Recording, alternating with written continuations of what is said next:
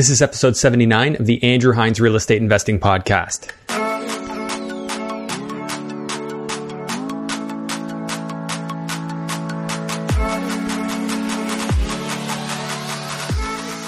Welcome to episode 79 of the Andrew Hines Real Estate Investing Podcast. Today, I have Elizabeth Kelly on the podcast, and what a great guest she was. She's just absolutely filled with knowledge, and she's currently investing in Northern Ontario, although she has roots in the Greater Toronto area. Very, very savvy investor when it comes to multifamily. She's doing multifamily BRRRRs, and she's getting herself some very nice cash flow. And we're talking about perfect BRRRRs where she's going in, buying a fiveplex, and managing to refinance all of her money back out, plus another $30,000 or $40,000 in her pocket. Really an excellent strategy and an excellent approach if you want to grow and grow really fast.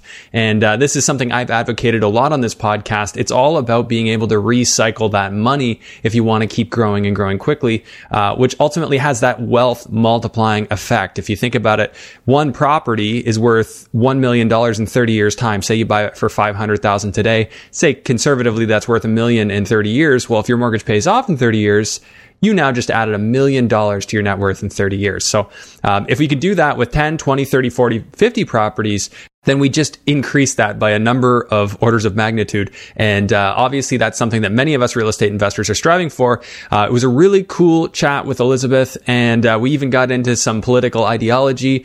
This is very much a nonpartisan show. Of course, you know I do express my feelings on things, and I don't tend to hold back. With that being said, I just want to thank those that have taken the time to leave me a review and rating on Apple Podcasts. I really appreciate it. It's really helping this podcast to grow. Of course, you YouTube subscribers and the people commenting and liking, that's helping so much as well. Thank you very much for being a part of this with me. Once again, if you're new to the podcast, please make sure you head back to those earlier episodes because we really dig into the numbers and I show the spreadsheets right on the videos. So it's easiest if you're actually watching the YouTube versions for those episodes. And follow it right through. We've had so many great guests and they've added so much value on this show. It's absolutely unfathomable. I know that people are paying $30,000, $40,000 to buy into courses that don't teach as much as the guests on this show have taught. So please don't take that for granted. Please make sure that you are digging in because the value is there and it's certainly applicable to the market today. So thank you so much. Without further ado, here is episode 79 with Elizabeth Kelly. Hello and welcome to the Andrew Hines Real Estate Investing Podcast. I have Elizabeth Kelly on the podcast today. Elizabeth, thanks for coming on. Thank you so much for having me. It's great to be able to connect with you and get to know a little bit more about you. And as always, chat about all things real estate. Yeah, ditto. Well, we tried to plan this before the whole lockdown and then had to cancel. So now we're doing it Zoom style. Why don't you just tell us a little bit about yourself? Because I know you're deep into real estate, you're coaching, but it didn't start that way. So can you just give us a little bit of backstory and, of course, tell us what you're doing now? For sure. Absolutely. So my husband and I started investing in real estate about 15 years ago now. And we were doing sort of the right thing, but we were doing it the wrong way. So we were buying single family homes and renting them out. We were buying condos and thinking that we were going to do really well. And then we actually bought 6 condos in one building. We got hit with a special assessment, and all of a sudden we went from $100, $150 a month in positive cash flow to like negative $300 per unit. Per unit? Oh, that's not fun. So that hit us pretty hard, and we went, okay, we know we're doing the right thing. We just, obviously, we're not doing it the right way. So we decided to educate ourselves, and we invested in a full service education with it at the time was called Rich Dad, but now it's called Legacy. So we spent a year educating ourselves, learning how to invest, and we restructured our portfolio based on everything we learned. It was great because not only did we learn and acquire skills to buy new properties, but it also gave us the opportunity to figure out what we were going to do with our stuff that we already had. I think we sort of approached it like a chicken approaches an egg, where if I just sit on it and keep it warm long enough, eventually it'll hatch. And that wasn't happening with our properties. So we actually ended up, our very first rent-to-owns that we did were actually with properties that we already owned, and we approached the tenants who were in the units and they rented to own them. So we educated ourselves, and then from there we started acquiring more and more properties. We started coming back to Rich Dad to be guest speakers, and then from there I actually was a trainer for Rich Dad for about 8 years. So I taught 3 different courses actually. Basically for new investors to learn the fundamentals. The last one I taught was called Momentum. And it was all the fundamentals that investors need to have, not for, when you want to buy a property or when you want to dabble in real estate, but when this is something that you are passionate about, when this is something that you want to use to prepare for your retirement, to fund your kids' education, to leave wealth for future generations. So that probably was one of the most rewarding parts of real estate. I think there's a lot of people out there who love real estate. And then there's another segment of people who like real estate, appreciate all the benefits, and what it actually is a bit of a stepping stone to do the stuff that really, lights your candle and gets you out of bed in the morning. So that's the interesting part, is that I don't think that many people love the bricks and mortar or love the linoleum floor or whatever it is, but they love what it creates, and then they create that association in their mind. Oh, I love real estate because real estate equals freedom, equals so many other things. My wife never really loved real estate that much, but I try and put it in the context of, well, with this we can do this and this. So absolutely. Yeah, there's definitely, it seems like, I know in my circle, and I'm sure you could probably relate, it's like everybody's a real estate investor. To me, it's weird to talk to people who aren't, but that's just because I mostly just talk to real estate investors. Yeah, I quite honestly, I think we're boring for people who don't invest in real estate. Yeah. Because when I find it's very all-consuming. So, most of the people I know in real estate, we don't have a lot of, other hobbies or other things that we spend as much time doing as real estate. And a lot of times we get so fired up and so excited about it, we want to share that excitement with people. And, if you share it with people who have no interest in real estate and know nothing, after a while, they kind of get bored. So I think we end up gravitating to people who are as excited about what we are.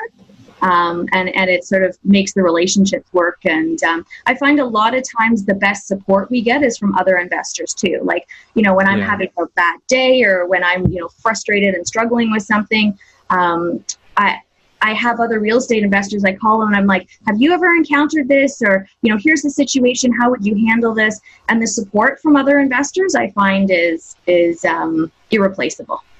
Oh yeah, it's such a helpful group, and that's one of the things I love about the network over the last 2 years that I've been able to build just with the podcast and everything. It's crazy. You have a question, you've got somebody you can ask, and now we've got with our meetup group, we've got all these people in there that, you got a question about an N4 or something like that. And I'll see people post stuff like that all the time. And it's crazy. How do you replace that, that kind of a network? It's really helpful these days, the way people are connected. And I think real estate investors are really, really helpful in general. They want to help and see other people successful too. Because like you said, it's boring if you don't have friends that are in it with you. Yeah. I mean, it's not like you're going to go to a baseball game and talk to the people next to you about, the house you're looking at flipping or, what the market's doing or anything else. You need the people who are in the same space as you. And you really want to network. That being said, you want to network with 2 different types of people, right? Like you want the investor support, but you also want to make sure you're networking with people who don't know anything about real estate, but might want to invest. Mm-hmm. So those, then you sort of groom them, and over time, they become your joint venture partners because you are now the expert in real estate. They want to invest. They understand the benefits, especially after stock market issues and COVID and everything else. They understand and they see the stability of real estate, but they don't know what to do. So they come to you and say, I have this amount of money. Can you help me save for my retirement and, look after my kids in the future? That's absolutely right. Yeah, the people that and I know the people that were around me when I got started, they were the ones that contributed funds, whether it be through an agreement that there would be a partnership, or whether it was just, here's money, give me a return. That all came from close connections of people who knew me well, and understood that I understood a lot about real estate. So that's so powerful. Like you said, it's very important to have that balance. I will say that even the people who aren't in it are usually still interested in talking about it if they're entrepreneurial in any way, right? If they got that itch and they just, they love seeing a good deal, those are the people who are still going to want to talk about it with you, even if they don't ever dive in, or maybe one day they'll dive in as a partner or a lender. So definitely true. You mentioned Rich Dad. Did you ever work alongside Ray Ostrander? Yes, I did. Yeah, okay. Ray was awesome. He was he's got such personality, and he was teaching. I think he was teaching the property management course while I was teaching the negotiations course and the lease options course. Yeah, I gotta get him on here eventually. I tried to coordinate that, and he's always in the States. Well, actually, I don't know. I haven't talked to him in a while, but when I did speak with him, he was just back and forth all the time. But yeah, so lots of people I got to interview yet. But when did you start? So about 15 years ago, right? So whereabouts were you investing? So we started off investing in Newmarket, which is where my husband is from, where he grew up. And then when we got married, that was where we lived as well, was Newmarket. So it was a great market to invest. Hugely expensive now. Like it's really hard to find, deals there where the numbers work. But I'm finding that's kind of an issue across the board. Like I have a lot of coaching clients I'm working with, and we're looking in most of the communities sort of off the 401 in Southern Ontario. It is really hard to find income properties that cash flow. You really need to be branching out into some of the different strategies now for the numbers to really be making sense these days. Off the 401 is tough, and unless you go down all the way to Windsor. But even there, yeah. Yeah, Windsor in the student game, you can make some good cash flow, which I'm in student investing in London, so I have cash flow there. But if I were to buy it at the prevailing market rates, it would be very, very tight, unless you do the lying to yourself type of cash flow spreadsheet, which so many people like to do. Tell me something though. With the student market, what changes do you foresee as a result of COVID? Because I have some thoughts on sort of what I think is going to happen in the student market, but I'm really eager to hear what you think is going to happen. Like, what is 2021, 2022? What do those look like to you? What changes do you foresee? I'm extremely concerned, not to frighten anybody who's in this game. I probably have the most to be concerned about, compared to most people who are listening to this if they own student rentals. But I look at it and I see a very strong potential that we lose a lot of demand for student housing because enrollment drops. Specifically, I could see that in the next year. I could see a lot of people deferring their first year. I don't know the stats on that yet, but September is right around the corner. If I were going into first year, you can bet there is absolutely no way I would be entering first year online. I want to go meet people, live in res, have fun. Like that's a student experience. So I could see a bunch of people deferring this year, which would ultimately affect the demand for student rentals the following year, depending on residents' capacity. But it also may result in some next year when the I would call it a double cohort, may come through if things normalize. Then at that point, there would be a surge in demand. Or we may see a bunch of people who are in first year that don't live in res because there's really just not enough capacity in res because you've got 2 years coming in all at once. So I don't know exactly what we'll see. Those are some of my thoughts. If we get a normalization over the course of the next year, some of the other possible concerns are maybe people shift away from schooling a little bit, seek online. I don't see that as a major threat all at once, but I think that's a potential long-term trend. And what else? I mean, as far as the current situation goes, I'm okay until the end of April. All my leases are secure till then. What it's really going to affect for me is the re-renting process, which I usually start in October. So this year it's going to be funny. We're going to be like sending out emails. Hey guys, I know you're not actually at school, but I do see a lot of them are going to come back though. They want to get away from home. They want to go live in London. So it's still going to move. There's still going to be people there. That's good. That's good. What are your thoughts, though? I don't want to be the only one giving an opinion here. Well, what I sort of figured is what may happen, and keeping in mind, when I started university, I was a year older than the students are who are starting now. So, but what I could see is a lot of parents being very concerned for students because of the shared space. Not necessarily going away to school, but because when they come home at night, they're sharing a space with X number of students who might go home on the weekends, and there's just so much exposure, right? Like you look at something like a few years ago, there was a Norwalk outbreak in one of the residences. So what I could see happening is definitely more interest in off-campus housing and more interest in like the bachelor or the one bedroom. like people being willing to pay a little bit more to have that private space. Yeah. I could see that for sure, as opposed to just, I only have my own room, but I share my bathroom and I share my kitchen and, I have all these common areas in the building. I could definitely see there being an uptick in the smaller units where people can live and have their own space. Yeah. So that's where I'm fortunate. I consider it fortunate and somewhat unfortunate, but a lot of mine are they all have en suites. Only one of my student rentals actually doesn't have that. So as far as that goes, they do have a private bathroom, and that's definitely helpful. I know, like I'm able to charge quite a bit more money by having that. So I know that's extremely appealing to people, especially if you have one person that eventually sublets. They don't have to share the bathroom. They're still sharing a kitchen, but they can spend most of their time in their bedroom. So I'm fortunate there. But I think from a convertibility, like just in like looking at London, if I were to pivot and rent to just a typical homeowner or a regular family, I would be taking a fair cut on what I could get. So I was looking at, other ways to pivot. If there is a growing demand and we start seeing people travel more and Airbnb comes back, then I'd have a good opportunity to actually Airbnb out the bedrooms because they have ensuite bathrooms. So those are some of the things going through my head to hedge. Another thing is I can still build secondary units in the backyards. So I've got some land there. So I was kind of just looking at, what's the cost going to be to do that? Yeah. Can I essentially be in at 1% rule on the addition? And I think that there's a potential to maybe not be quite 1% on my build costs, versus what I get to rent. So if I say I rent, build it for 150K, could I rent it for 1,500? So that's going through my head. Can I do that? I think that in reality, it'll cost me more than 150 to build it, but I'll probably get more than 1,500 by the time this all comes around, because I really do see massive inflation coming for Ontario and for Canada in general, and it's going to push rents up. I really do think it will. Yeah, we'll see though. I think too, that's what I've actually spent a lot of time in the last 6 weeks or so talking about with a number of my coaching clients is when they have properties, making sure that they're being utilized to the highest capacity. It's infinitely less, it's more cost effective to go and add, a basement apartment or to add, a coach house for 100 or 150,000 than to go out and try and buy a brand new property, because there's bidding wars and there's all kinds of, financing can be a challenge and everything. It makes a lot more sense to take everything in your portfolio right now and optimize it before you start looking at bringing in additional properties.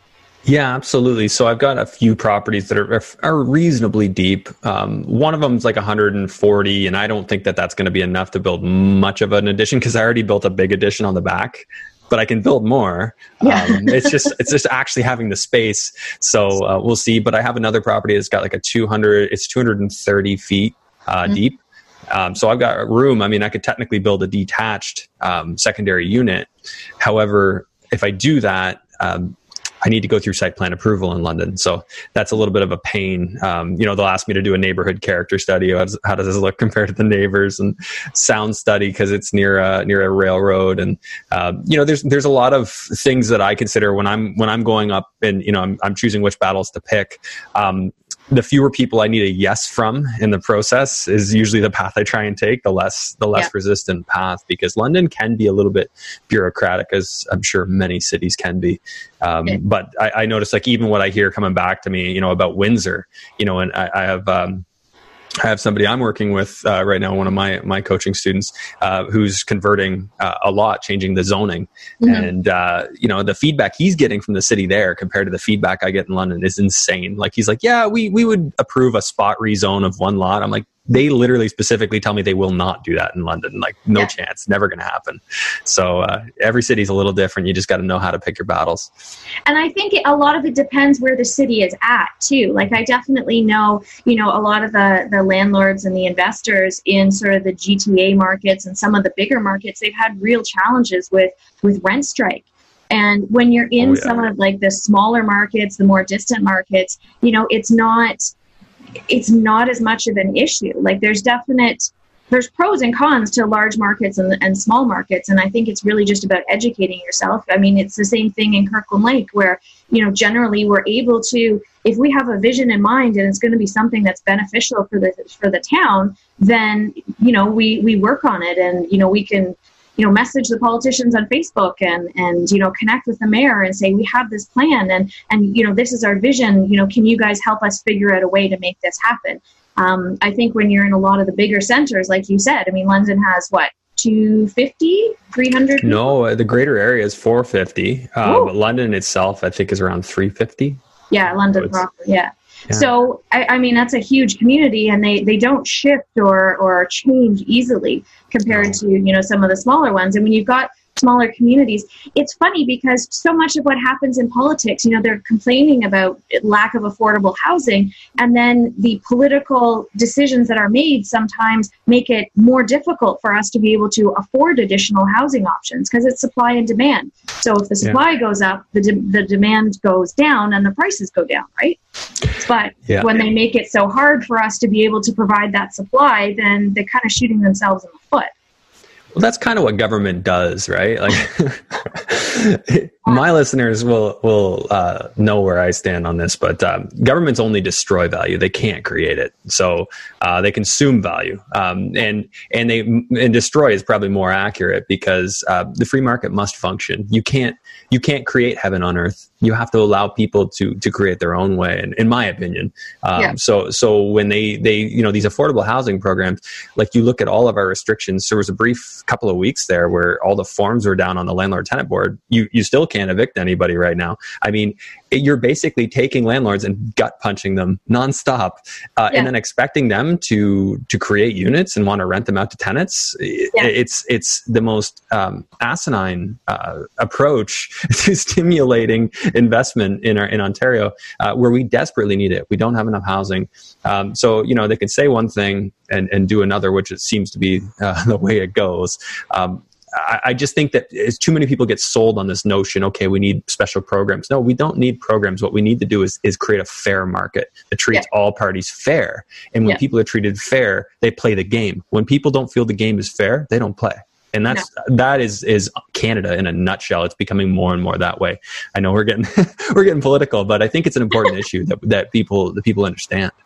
Absolutely. And to be perfectly honest, I don't think enough politicians understand what it's like, because I think if they realized what they were creating, they might take a different approach to things. I mean, it just, you look at the situations where the government has their, they run their own affordable housing, like in Toronto, and, look at, is it Thunder Bay or North Bay or Sudbury? Someone anyways, just wrote off $500,000 in bad debt.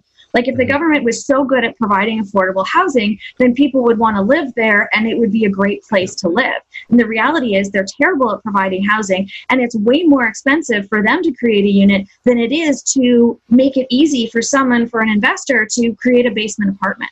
It costs way less money and they don't have to fund it. Well, right, because governments will tender the big projects, but small projects, they don't really tender them. They have no idea what a fair price is. It's not their game. They get into it. They waste money. They have an inferior product. It just, governments they can only destroy value. We'll go back to that point. But on the notion of small government and why small government makes sense, and in other words, government get out of the way and let people create value. Because when you let people be creative, find solutions, amazing things happen. Like, think about it. I like to refer back to this for any, potential strong socialists that are listening or watching. I like to bring it back to this. So 1776 to 1913 in the US, there was no income tax. And we have, we went from horse and a lantern for like 5,000 years before that to some of the most incredible creations that happened in a period of 130 years. Yeah, the airplane, the automobile, the light bulb, the wireless telegraph, electricity, and so many more that aren't even coming to mind. All in a zero tax structure. Again, going back to the fact that when the game is fair and no one's going to take what you get, you'll play and you'll create. And compare that to what do we get in the Soviet Union? We didn't really get a whole lot of anything, right? China, they take ideas. They don't create ideas. They take the ideas and then they create the product.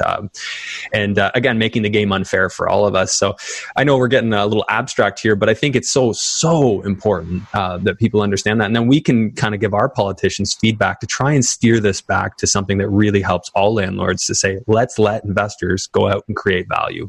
Yeah, absolutely. And the thing is, when there's no accountability for tenants, then the tenants who are out there and they're amazing, they get penalized and punished right along with the tenants who don't pay their rent, who don't look after the property and don't get along with their neighbors. I think there should be a benefit to tenants. Like, I'm an amazing tenant, so I think there should be benefits to that. And right now there really isn't. There's just no accountability for positive or negative on, and in some ways it's on both sides.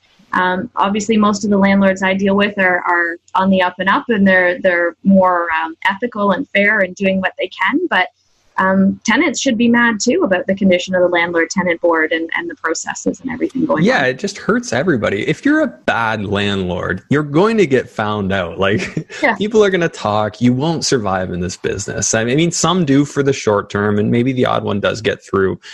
But if you just let people talk, they'll say, "Oh no, you don't want to rent there. It's a horrible experience," and it gets around. I actually saw this thing floating around on Facebook, which I think is kind of hilarious. But this person actually took a storefront billboard, like the billboard over top of the storefront, and they put, "This person owes me $16,800 in rent for the last 13 months, and I can't evict him." Basically just advertising to the world that this person's stealing, and please help, kind of something like that. I forget exactly what it said, but there is accountability. If you let the market do its thing, there is accountability for actions. It will happen.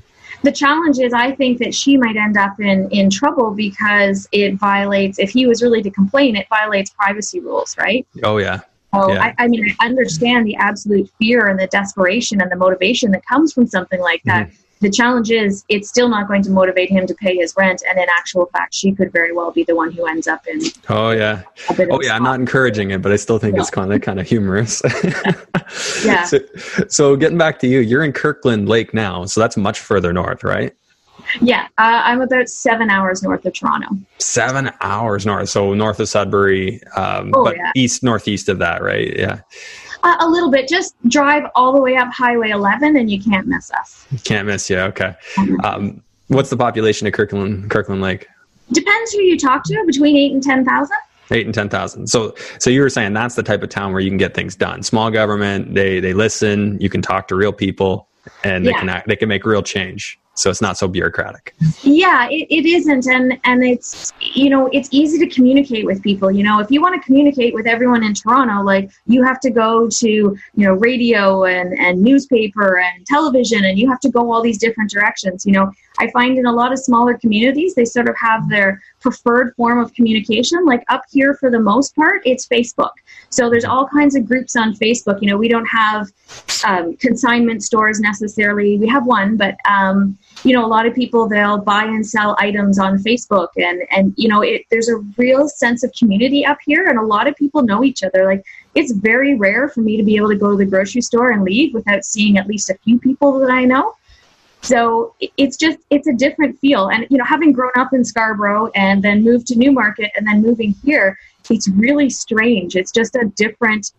And even with COVID, when the July 24th came around and everybody started wearing masks, we hadn't been wearing masks up here for months. So all of a sudden we went to, life is pretty much normal, just wash your hands more, to being a lot like it is down south. And we weren't there. So this has been a bit of an adjustment too. Oh, okay. So your municipality adopted it as well. Yeah, I think we had to. I think the public health sort of mandated across the board that all of the district had to adopt these policies. And I completely understand why. I'm not disagreeing with it in any way, shape, or form. It was just really surreal for us to go on. Like, we only had, I think the last cases, we had a few in April, and that was it. Right, so all of a sudden it was this thing that was so far away and so, kind of removed for us, is all of a sudden right back in our faces. Yeah, strange times for sure. Yeah. Where you are, is your weather actually a little bit cooler? Do you notice it's a little cooler up there? Yes. Yeah. It is a little cooler. We don't tend to get as humid. But the summers are remarkably like down south. Where you see the huge differences is the winters. Like, we can have, stretches where it's minus 40 to minus 50 degrees for, up to a week and a half at a time. You wouldn't see that in Toronto. It wouldn't get that cold. In part, I think, because the Great Lakes sort of help to kind of moderate the ambient temperature. Whereas us up here, I think it was last year we had about 15 feet of snow over the winter. Wow. But the way I look at this situation and at life overall really is you can either, fight it or you can join it and find the best possible outcome. So we have a place now where literally we open the front door, we put on our snowshoes and we head out, and, we can go hiking and boating and fishing, and, we really embrace kind of the northern lifestyle and everything that goes with it. And I know there's a lot of people during COVID who've left the city and gone to their cottages. And, maybe there's some people who are going to make the decision that, I'm going to work from home and maybe even live here, because it's just a completely different pace of life. And it's pretty amazing when you embrace it. Yeah. So you feel like you're in cottage country up there a little bit? 100%. Yeah. Okay. That's awesome. Yeah. Cottage country is booming this summer. I know. So my mother-in-law and my brother-in-law, they have cottages up in Wyerton and, Sauble Beach area. And it's just nonstop booking, like nothing available anywhere. Yeah. And, so good money in that. So that, that's probably one of those ones that we're, a lot of people were kind of worried, well, what's going to happen? But as soon as, the lockdown kind of happened, people are like, well, might as well be at the cottage. If I can't be going around and going to work, might as well.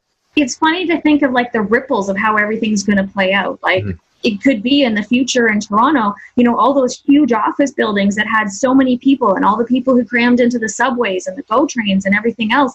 Like it might be a long time before those recover. Maybe some of those office buildings are going to become, condos in the future, and that'll ease some of the housing, because once people start working from home, like how do you make them go back to the office? How do you make them give up 2 or 3 hours a day commuting to work in an office when they were able to be just as productive, if not more so, working from home? Yeah, assuming that's the case, and I don't know the stats on that, but I've thought the same. With Toronto, as much as I think eventually it will come back, its values are just so inflated, and then now you've got to expect at least some sort of exodus from Toronto. People just realizing, hey, if I can work from home, I don't need to be in this expensive place. And then you've got offices that are downsizing, so they're going to convert units into res. Then you have all the people who their Airbnb market just dried up, and they're going to list.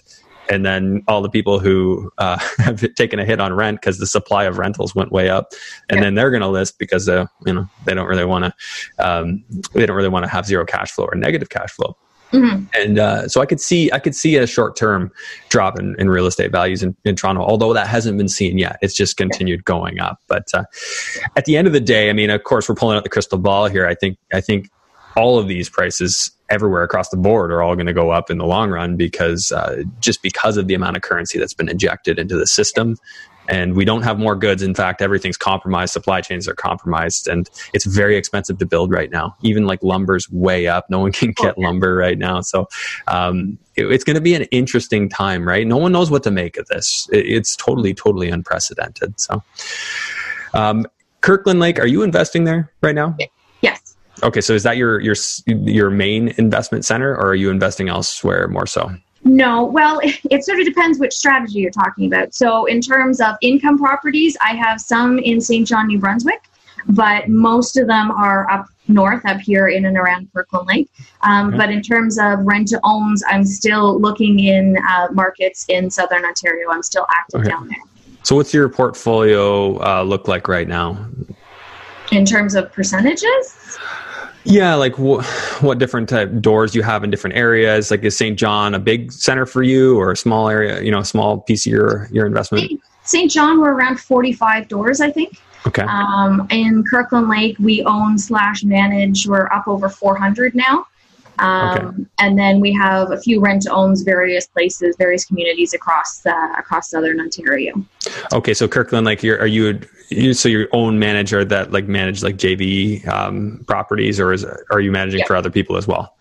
We originally started out because having educated ourselves and figuring out how we wanted our property management done, we originally worked with some property managers up here, and we're pretty labor intensive in terms of keeping in terms of notices to tenants and making sure that we stay on top of everything that's going on in our buildings. So we ended up deciding it was actually easier just to open our own company and hire a staff person to do it like exactly the way we wanted it, to follow our exact processes, as opposed to trying to, have someone who already has their processes and trying to implement our processes on them. And so we just managed our own stuff for a while, and then other, people that we knew started coming up here and asking us if we'd manage, and we've sort of grown from there. Okay. Yeah, I like the onboarding of this of the different parts of the process. Like, yeah, of course you can't do it with everything, but with management, the way you want it done. Yeah. No other manager is going to do it just the way you want it. So pros and cons, of course, onboarding means you have a lot more work and startup and investment of time up front. But then once you get going, that's what I did. And I think it's the better way for me where I'm at, which obviously you thought the same. So 400 doors in Kirkland Lake. I mean, that sounds like it's a good fraction of the town's doors. Kirkland Lake's not that small. The interesting thing about Kirkland Lake that most people don't realize is that there's a lot of people who are in town working shifts, and they're just here to work. So there's a good chunk of the population who, for census purposes, between 8,000 and 10,000 people say this is my principal address. But there's a lot of people who are in town who are renting for a period of time, who then go home for a period of time. Some of the mines, they have 14 on, 14 off, or they have 5 and 4 and 4 and 5, different kinds of shifts. So, I mean, there's guys here who are paying rent every month and need a place to live and a place to cook and do laundry and everything else. But they just don't appear anywhere on anybody's radar because, they consider New Brunswick home, or they consider, somewhere in Quebec home, or whatever else. So it's a bit of an interesting community from that perspective, because there's this whole kind of subpopulation that isn't really on anybody's radar anywhere. But I'd love to know, like, what percentage of the people renting here are only here part-time and call somewhere else home? Oh, okay. So they're bringing a lot of people come in for mining, is it? Is that why they're coming in? For mining, for forestry. Because Veterans Affairs and some of the other big employers in the town, obviously people move here for that. But mining in particular with the shift work, there's lots of guys, they can come here, work for 12 hours a day for 14 days. So all they literally do is eat and sleep, and then they go home again. But they still need somewhere good to be able to rent. So we have a lot of tenants like that, where they're here for part of the month and gone for part of the month, but they still pay a full month's rent. So I was going to ask if you were renting directly to the employers, if they were putting them up in your housing.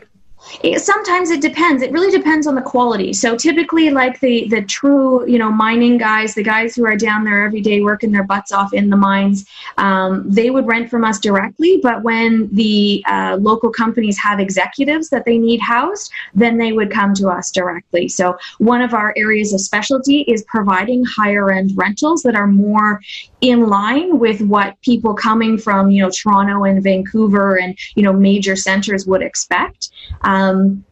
Understandably, you don't find a lot of places like a downtown condo in Toronto. You don't find that up here. It's just not what is the norm in terms of rental housing and availability. So we've really focused on, when we fix up some units, we'll always leave a portion of them that are, more affordable for day-to-day use, but we definitely have some of our higher end ones. They're furnished, and you rent them by the month, and they're meant for executives. Okay, so you do a large portion of furnished rentals. I'm guessing like quartz countertops and stainless steel and that kind of stuff, or no? Not quite that fancy, but certainly, clean, new, in good condition. I mean, sometimes, when you're in towns like Kirkland Lake, where some of the housing stock is older, you open the front door and walk in and it feels like you're on a boat. You're a little bit leaning off to the right-hand side, and you just kind of, I know that feeling over there. And I think, it's different. It's different than it is in Toronto. And it took me a while to be able to adjust to that. Well, yeah, you really do need to go in and understand your community. It's so hard to just go pick a new market, because you have to understand what's so unique. Like you said, statistics can't capture the fact that people come into that town and then leave. You really have to, go there, talk to the locals, kind of see what's happening day to day, to get a better feel of how that market behaves. So it sounds like you've figured that part out. But on the point of the rentals and making it better, it's all relative to what you're competing against. If you can be that much better than and everything else just by not having wonky floors and, having a flat floor and a nice, clean, modern space. That's awesome. Why do more? Just do what the market needs. I mean, I always like to be on the nicer side just to kind of attract that maybe a little bit better a tenant, but it sounds like you got it figured out. I honestly think that property managers are one of the most underutilized resources for real estate investors. Like, you think about everything that property managers know. They know the market for sale. They know the market for rent. They know who, the average tenant is. Like, they just know so much about properties. And so many real estate investors, the property manager is kind of the afterthought of, okay, well, I'm going to start investing. And everybody just goes to, okay, I'm going to run numbers. Yeah. And we really, this is something I work on quite a bit with my coaching clients, is plan, prepare, execute. Running numbers is more in the execute phase than it is in the plan and prepare. And we really should be, gathering market knowledge and information and making decisions about where the economic fundamentals and the rental market and the sale market, where those are all sort of ideal. And property managers, for the most part, know a lot about that. Yeah, absolutely. I actually used to, when I was using a property manager, I would send him stuff and I'd say, hey, I'm thinking, I found this. What do you think? And he would say, well, I have a little harder time renting there. Like, you get this feedback that you wouldn't know otherwise, right? If you haven't rented down there, then how are you going to know? They're in it all day long, every day. So yeah, I agree with you 100%. Now, don't you feel though, like you kind of owe them one, right? Like if you want to go on board with your own property management, but then you're constantly utilizing people in that way. How do you manage that to keep those relationships strong, even if you're not necessarily going to use their services? That's an interesting question. It really depends. With Kirkland Lake, I think it's a little bit different here because, nobody's going to move up here to manage their own properties. Like we're so far from Toronto and where most investors live that nobody's going to want to do that. There's different ways you can do it. You can hire them as a consultant. Absolutely. You could say, okay, you know what, I'd like to pick your brain. I'd like, a report. I'd like to be able to run properties by you, and I'm willing to pay you X amount to do it. But, as a property manager, it's advantageous to me to know what's going on in my town as well. So it's advantageous to me to keep a good relationship with other landlords, with other property managers, and with investors in town, because when we stop seeing each other as competition and start seeing each other as support, there's a lot of really amazing things that can happen. Oh, yeah. Yeah, absolutely. I think competition needs to kind of go out of your mind to a certain degree and then think more, okay, how can we be complementary? How can we be creative? And not step on each other's toes and just do things a little bit differently. So good point. What do you typically invest in Kirkland Lake? Like, what's your typical property? Is it a triplex, a duplex, a single family, a 20-unit building? Yeah, no, we prefer the bigger things, the bigger buildings. I mean, you can acquire duplexes here. I think there's some for sale that are, $60,000, $80,000, $100,000 for a duplex. Now, granted, they need work. They need a bunch of work, but they're still a lot more affordable here than they are, off the 401 corridor.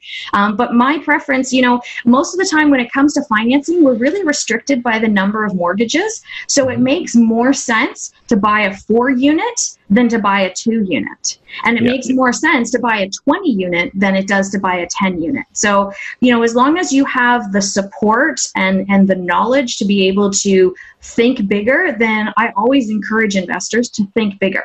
Yeah. Because if you're based on your financial situation, your mortgage broker says to you, you're going to be able to get 4 mortgages and then you're done. So why wouldn't you get 4 fourplexes instead of 4 duplexes? It's a good point. And, specifically if you get over that 4-unit threshold, then you can get into commercial lending where the more the better.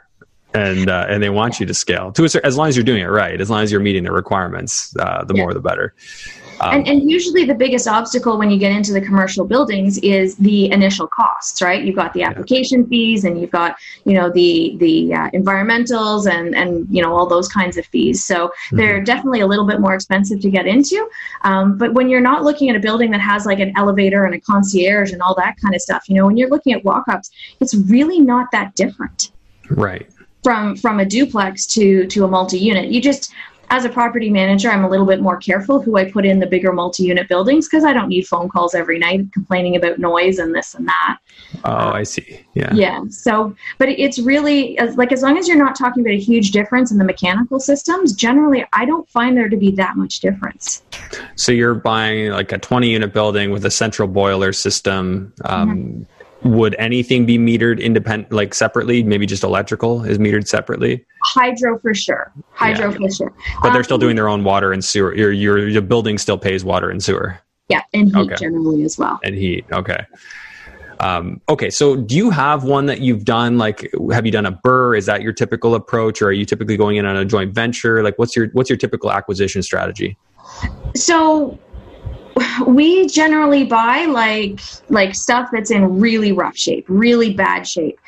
We've sort of changed our business model over the years, and what we've wanted to do is be able to provide investors from, Toronto and the GTA with the opportunity to be able to invest in Kirkland Lake without having any of the stress or any of the headaches. So we've actually built a full service construction division. So we can do everything from day-to-day maintenance all the way up to like major full-scale renovations. So we're in the process right now of doing a BRRRR on a 5-unit building, and we're assisting an investor with doing a BRRRR on a 12-unit as well. Okay. Could we do one of those as a case study? Like, which one are you more familiar with the numbers on? The 5-unit is further underway. All right. So yeah, let's talk about the 5-unit. So what's the purchase price on that? It was $100,000. Well, that's nice for 5 units for $100K. Yeah. 5 units around here. I mean, in Hamilton now, like they're going to like 180, 200,000, even not in good shape. Isn't that crazy? Like double. Oh, sorry, not way more than double. No, I mean, 200 per unit. So yeah, you'd be $1 million on a 5-unit almost. You could be 800 to $1 million. Yeah. Okay. So what would you be putting into that? Like, what's your estimated renovation and carrying cost? About 200 for the reno, and probably about 15 to 20 for the carrying, depending on how long everything takes. Wow, you can get something for 100 that you need to put 200 into, and my next question is going to be what's it worth? So your reno and carry is 220 then, we'll call it. And okay, so your purchase and improve is about 320. Yep. And what do you figure it's worth at the end? We're aiming for 500. My guess is we'll get around 475. Okay, so your new mortgage at the end, are you guys going to go for 75% on that? Yes. Yeah. So 75% LTV would get you 75%, because once you're over 4 units, it's pretty hard to get 80% unless you would insure it with CMHC, right? That's pretty much the only way you're going to do that. And if you're going to insure it with CMHC, you might as well go with 15% down and right. Now, I've never specifically done it, but anyone who has done it tells me that CMHC usually doesn't agree on your valuation, so they'll value it lower. So you're not really getting only 15% down. It's kind of a little trick they pull, but I haven't done it myself, so I can't speak from direct experience. Okay, so it looks like your new mortgage would be $356,250 approximately if you got that $475,000 appraisal, and you're all in at that point for about $320,000. So now you would be pulling out $36,000, which would be kind of okay. I'd be all right with that deal. So $36,000 in your pocket. Now let's dig into what you expect for rent on that across the 5 units. What are you thinking? Well, it really depends. Obviously, if you're going to do some of the units as furnished, which, if you're going to do a reno of it to this extent, I usually like to have a portion of the building at least that is furnished rentals. So it would depend, which units you picked. This particular building has a bachelor, 2 1-bedrooms, and 2 2-bedrooms, if I remember correctly. So depending on how many you decide to do furnished versus unfurnished, my preference when we do renos like this is to put Wi-Fi in for the entire building and have some other nice little kind of carrots to make it really easy to rent. I would like to think 4,000, 4,500, depending on for the whole building? Yeah. Okay. So if we want to be conservative, we say 4,000 maybe? Sure, yeah. Okay, so 4,000. What kind of vacancy rate would you typically use in your numbers just to be safe? The nicer units, the vacancy rates are not high. You could go with 5% and come in under that easily. Okay. So yeah, just apply 5% there. So taxes, what do you figure they'll be? I don't know. It depends when MPAC realizes that that you renovated. That we renovated. So are you thinking like $5,000 or $4,000 eventually, or no? Not even in that ballpark. 4,000 would probably might even be a bit on the high side, but let's say 4,000. Okay, 4,000. Insurance, you're probably going to be around what, 3,000 maybe? You think? My insurance guy, probably not. I'd say maybe around 2,500. 2,500. Okay. Maintenance, would you just assume 5%? Yeah, because everything in it, like electrical's new, plumbing's new, like heating's new, everything's new. So that renovation is not a full gut, but you're pulling out all the mechanical systems and replacing them, and then probably a cosmetic update to everything. Yeah. Do you do all your windows as well in that budget? This particular building had some windows that were pretty good, and the roof wasn't bad either. Mm-hmm. So we were able to save some of it. Okay. Utilities, what are you figuring for that building, like on a year? Again, it depends. Like, we always rent plus hydro. We never ever include hydro unless we don't have a choice. Okay. But if it's a furnished unit, typically they want everything all inclusive. So depending on what we would go with, I would say maybe put in 1,000 for heat or for hydro. Sorry, and for the year. Yeah. Okay. Depending on how, what the breakdown was or whatever. Right. Yeah. And then maybe 3,000 to 4,000 for heat. Okay. So 3,500. Yeah. Okay. 3,500 for gas for the year. And then water sewer is going to be a cost too, or you're saying the 1,000 included water and sewer? No, the 1,000 was just the hydro. For water sewer, try 15. I'm around 15. It depends. Up here, some buildings are metered and some aren't. So it varies by building, depending obviously on the usage and whether it's metered or flat billing. You have flat billing on buildings? Wow. Oh, okay. That's kind of... The town keeps trying to get people to convert, and we're like, no, that's okay. Yeah, not interested in that. No. Yeah. Okay, so two other things that I would typically estimate for are lawn and snow removal, like lawn care and snow removal. For a year, would you be like 1,500 on that? Yeah, that's like about reasonable, yeah. Yeah, and then any sort of garbage disposal, or would tenants just take care of that? Nope, garbage goes out to the curb and it's paid for as part of the property tax. Okay, so you wouldn't really have any other expenses on that place.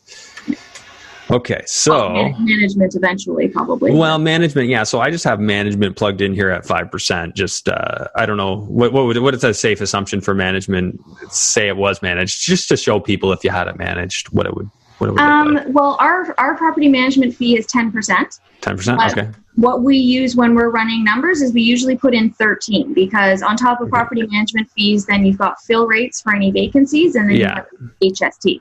So we just put management at 13% across the board. That's not exactly what we charge, but it gives a more accurate picture than just doing 10. That's smart. Yeah. Okay. That's a nice way of simplifying it. I always like to have a good shortcut. Okay. So if you're worth 475,000, I'm just crunching your numbers, even from a mortgage standpoint. So it looks like according to these numbers we just calculated, like normally the bank wants to see 1.2 to 1 in terms of a debt coverage ratio. And for anybody who's not following with that, you can download my cash flow spreadsheet off of my website, just andrew-hines/cashflow. .com/cashflow. Okay. So we're just a little short. So I don't know, the bank might make some slightly different assumptions too, right? We're being pretty conservative here.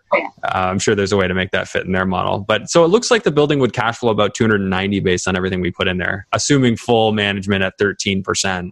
Of course, if you're doing it all yourself and it was your project and you just wanted to look at, okay, what's actually going into my pocket because of this, you'd be closer to 810. So if we got rid of that management figure there. Okay, so as far as a return on investment, there is no investment. We can't calculate one. But your total return, so we would have pay down.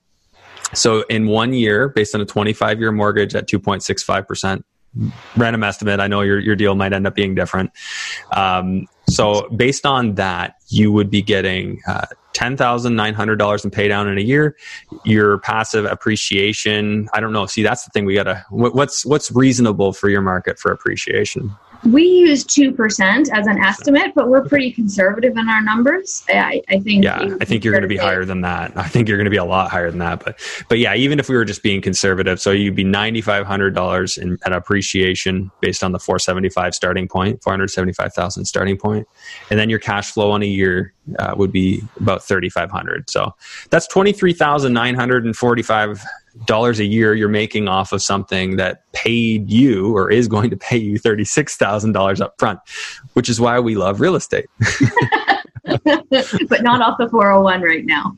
No, not really. No, those are cruel right now. But I mean, I think a lot of people are going to love, when they one day do sell. Yeah. They're going to love that part. But then when you try and find a new place to buy, that's where you'll not like that. Yeah.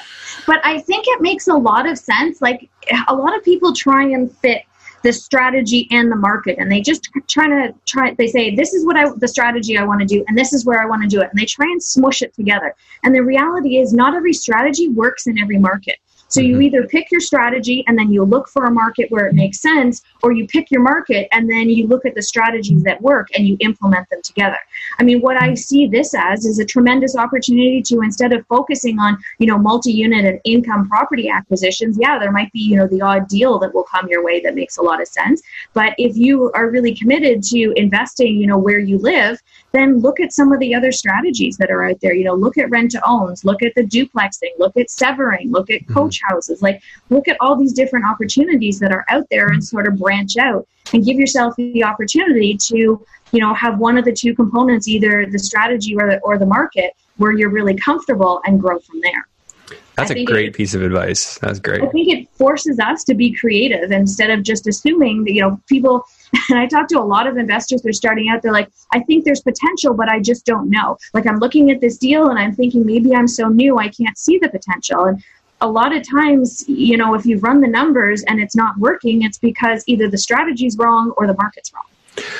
And I think, so to that point, most people in this game, and there's no fault there. No. It's just what they do. But you go to the meetups, you hear everybody else is doing duplex conversions around here because that's the thing that was working in Hamilton, and it doesn't really work anymore because everybody wanted that, and they drove up the value of the inventory. So then everybody wanted to buy these crappy bungalows, and we're paying, $520 or whatever for them when they're done, they're worth $620, and your renovations are going to cost equal to that amount. So you're not really getting ahead, and that's where it goes back to being creative. Like here in Burlington, it's almost like no one even looks at this market for a conversion or anything like that, because that same junky place would probably be $650,000 to buy if you could even find that.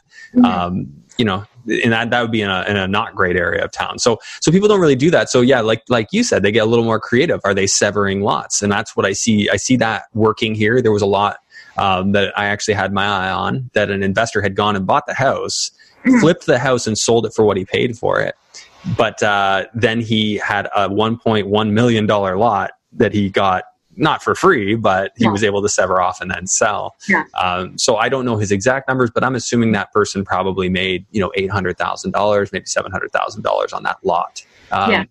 Maybe it was a year of a process to complete the severance, and then he maybe sat on the lot for a little bit longer than that. But wow, if you're getting creative, you can find big money in this game.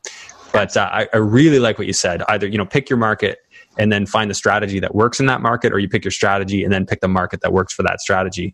I think a lot of people do get hung up on, I want to do it this way, and I want to do it right here. Well, no, you got to adapt to what your market is working with right now.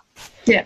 And sometimes, when people are starting out or they're newer investors, sometimes it makes sense to take your capital and do, a couple of private lending deals and sort of get your feet underneath you, get used to, looking at the market, analyzing the borrower, analyzing the property and the strategy. And, if you're not able to find deals to do yourself for the first year, then do some private lending, grow your capital and your worth, and invest in, spending some time educating yourself. like, it doesn't make sense to buy it to feel this fear of missing out that so many people feel, and then to just buy a property and either break even or lose money on it. Like, that's, I mean, yes, you can say, okay, this was a learning experience, but there's a lot of people out there who will say, yeah, you know what, I'm looking for $100,000 for construction renos. You know what, if you want to show up a couple of times on the job site and see what I'm up to and learn a little bit, then, I'm welcome. I offer that. It's the same thing with my coaching clients. I said, if you ever want to come up and see what it's like, a day in the life of a property manager or, a real estate investor, then come on up here to Kirkland Lake. Like, we'll show you around and we'll show you what it looks like from the inside. I think that's super valuable. And that's actually something I've started, including when I talk to people about coaching, is like, come down and like see the townhouses I'm building. Let's go into a couple of my properties and let's talk about what I did and why I did it. And I think seeing sometimes is worth 1,000 words. You get to actually put your eyes on it, hear the story, and kind of piece it together in your head. I think that's something that is kind of irreplaceable. And I actually want to do that on the other side. Like, I'd love to, next time I'm in Kirkland Lake, I'm going to give you a call. And well, I don't know that you would necessarily by default find yourself here, but the office open. Come on up anytime. Like, hop on a bus, bring a bunch of people, and more than happy to show you what you can do for fun in and around Kirkland Lake. Yeah, well, it's always cool to see what other people do, right? What do you do different than what I do? And, one thing I'm particularly interested in is you're investing in St. John, and I don't think we're going to get into detail about it, but how do you find comfort investing so far away? What allows you to be, to sleep at night and not worry when you have investments down that way? It's my property manager who enables me to keep my sanity and be able to handle what's going on and the ups and downs and that kind of thing. Property managers can make or break cash flow when you're when you're talking about $100, $150 a door, replace a toilet every month and there goes your cash flow. Yeah. So for me, in order to be able to, sleep at night, it's really having the trust and knowing that my property manager is looking out for me. He's not looking out for himself as only, he's looking out for my best interests as well. Right, and you're a pretty good client for him or her with 45 doors out that way. So that's a nice win-win, right? You're a big piece of the business, so they want to take care of you. Do you know Brock Rogerson? Yes, I do. Yeah, okay, Brock and I have spoken a few times. Yeah, yeah, he's out that way. So I had him on way back. I think it was like episode 16, talking about his 200 some odd doors out in New Brunswick. Yeah. I hear that you're finally seeing values come up in St. John. Yes, it's been a while. We've held on for a while. When I was starting out investing, I definitely made some mistakes. One of my mistakes was not doing a great job with fitting the strategy to the market. So I did some rent-to-owns out there in New Brunswick, and I'm happy to say I just sold the last one that I did 10 years ago for what I paid for it. So single-family homes, it's been a tough road to go out there, but it's definitely the multi-units are starting to come back, and it's really nice to see that. Something to think about is when you factor in inflation, St. John, it's St. John, not St. John's, right? Yeah, St. John. St. John has actually been going down in value, but it's coming back now. I just think Canada, it's going to come down to, on our current path, where is their existing infrastructure, sewers, electricity, water, everything, roads in place? That's where populations are going to go. And eventually Ontario will just become so ridiculous that people will be going out to St. John. So that's a great place to be in for the long term, I think, especially because Brock was saying the starting point for discussion is 2% rule. So he wants to get 2%. If he's buying for $100,000, he wants $2,000 a month in rent. Yeah. Absolutely. You're of a similar opinion? I don't know. We haven't bought out there in a while, so I'm not sure exactly what the purchase to rent ratio is. I mean, I think anytime you're investing, you should always be going for maximum returns, as long as as long as you're doing it in an honest and ethical way with integrity. Right. The way I look at myself, I'm a problem solver. So, bring me into a situation, tell me what your problem is, and I'll look for a solution that will, benefit you and benefit me and any other parties that are involved. And, the more investment strategies I know, the more likely I'm going to be able to find a solution to whatever your problem is. Yeah, very well said. Is there anything you'd specifically like to share with our listeners and viewers that we didn't cover yet? I can't think of anything off the top of my head. I mean, this has been fun. I don't normally talk politics. I'm usually like very, very nonpartisan, but getting into some of the government discussion was certainly interesting. It's not something I've delved into much before, but yeah, I'm sorry. Well, that's all right. I think it's great. I think I offend people here and there sometimes. I try and be tactful. I mean, I don't hide my feelings about things, but I think most of the people who listen here know that. but we'll see. You aren't challenging people's established point of view if you aren't willing to, run the risk of offending people. Right. I mean, if we were all sheeple, then the world would be a really boring place. Oh, yeah. Like on that note, we're in a very concerning time. And I know not everyone thinks that, but we've come to this place where, like, remember, like, and I don't know, we don't remember, but, you learn about, like, back in the day where people's, their mother and father were farmers, and they taught their kid at 8 years old how to milk cows and how to plant seeds and harvest the crops. And now we give them a iPad and, have them playing Angry Birds. I don't know what the game of the day is. Candy Crush. I don't know. Things have changed, right? We've sort of become less useful as human beings in general. And I think that there needs to be, a really concentrated effort on us educating ourselves about how our system works. How does our banking system, how do our economic system, how do our political systems work? And I see a very large percentage of the population, not the listener base of this podcast per se, because these are a lot of entrepreneurs that really do think that this is important to understand this stuff.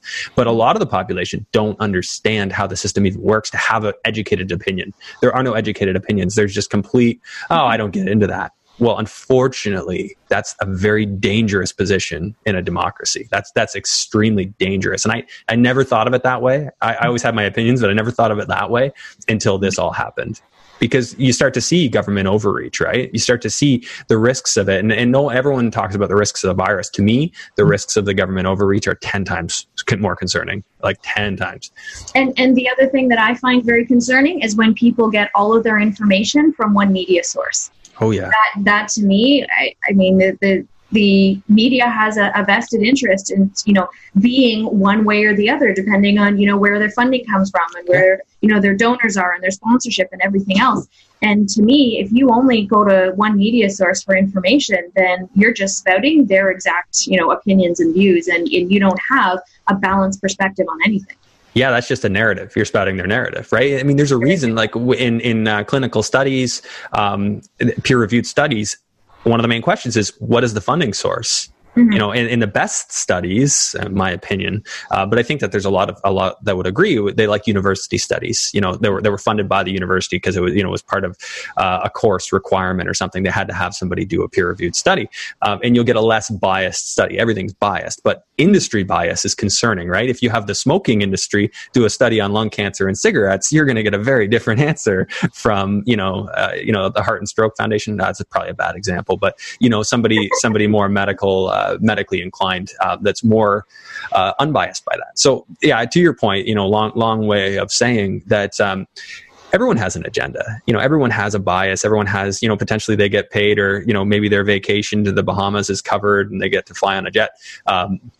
Anything, these things contribute to what happens. And, I'll just point people back. Like, I had somebody reach out to me on Instagram.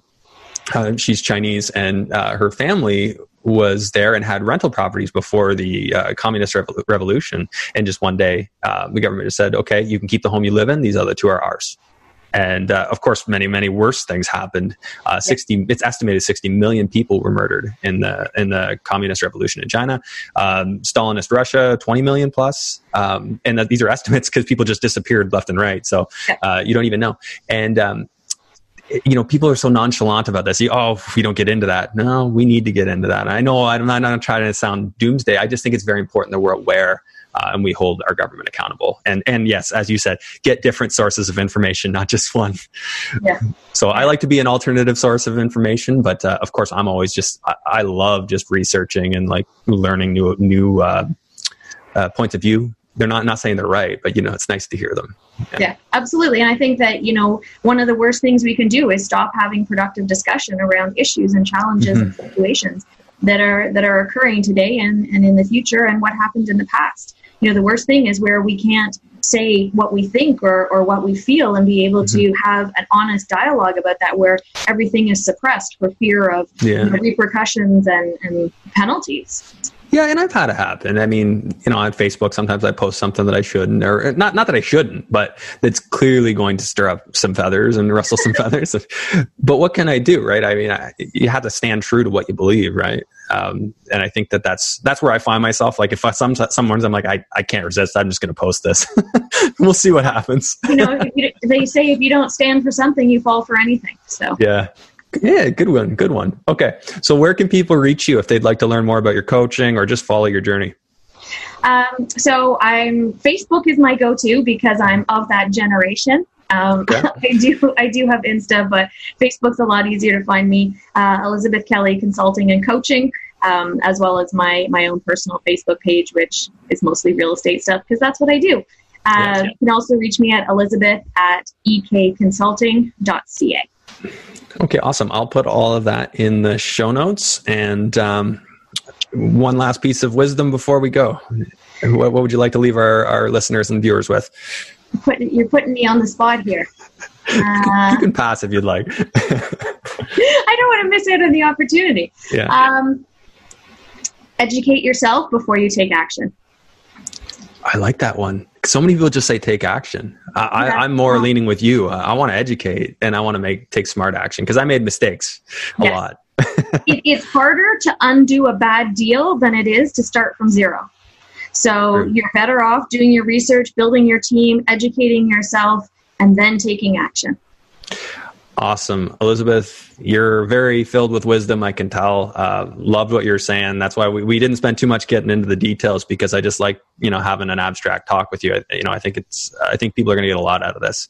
So, thank you for doing this. And I'll definitely be looking forward to hopefully seeing what you're up to in person one day. And then, of course, keep me posted on the big deals as they come in and let me know some more case studies. Maybe we'll share them. I was thinking about doing a podcast episode where we just do like an update. Hey, working on this deal right now, and this is how it's going. That's awesome. I think that's a fantastic idea, and it's been a real pleasure. I know this is the first time we've really been able to connect and chat, and I love your perspective. I love the way you look at things, and I wish you every success in the future. If there's anything I can ever do, just reach out, and I'm more than happy. And of course, if you're ever in and around Kirkland Lake, come on up. I'll show you a good time up here. Sounds good. Well, yeah, I'm happy to have you in the network now. So we'll talk to you soon. Sounds great. Thanks so much, Andrew. Thanks for watching today's episode. Just a friendly reminder to please rate and review this podcast on iTunes. If you're watching on YouTube, make sure that you smash the like and subscribe and notification bell. And also leave a comment. And hey, while you're at it, why not share this episode with somebody you think it could help? It helps this podcast grow, and I would really appreciate it. Thanks again. We'll see you on the next episode.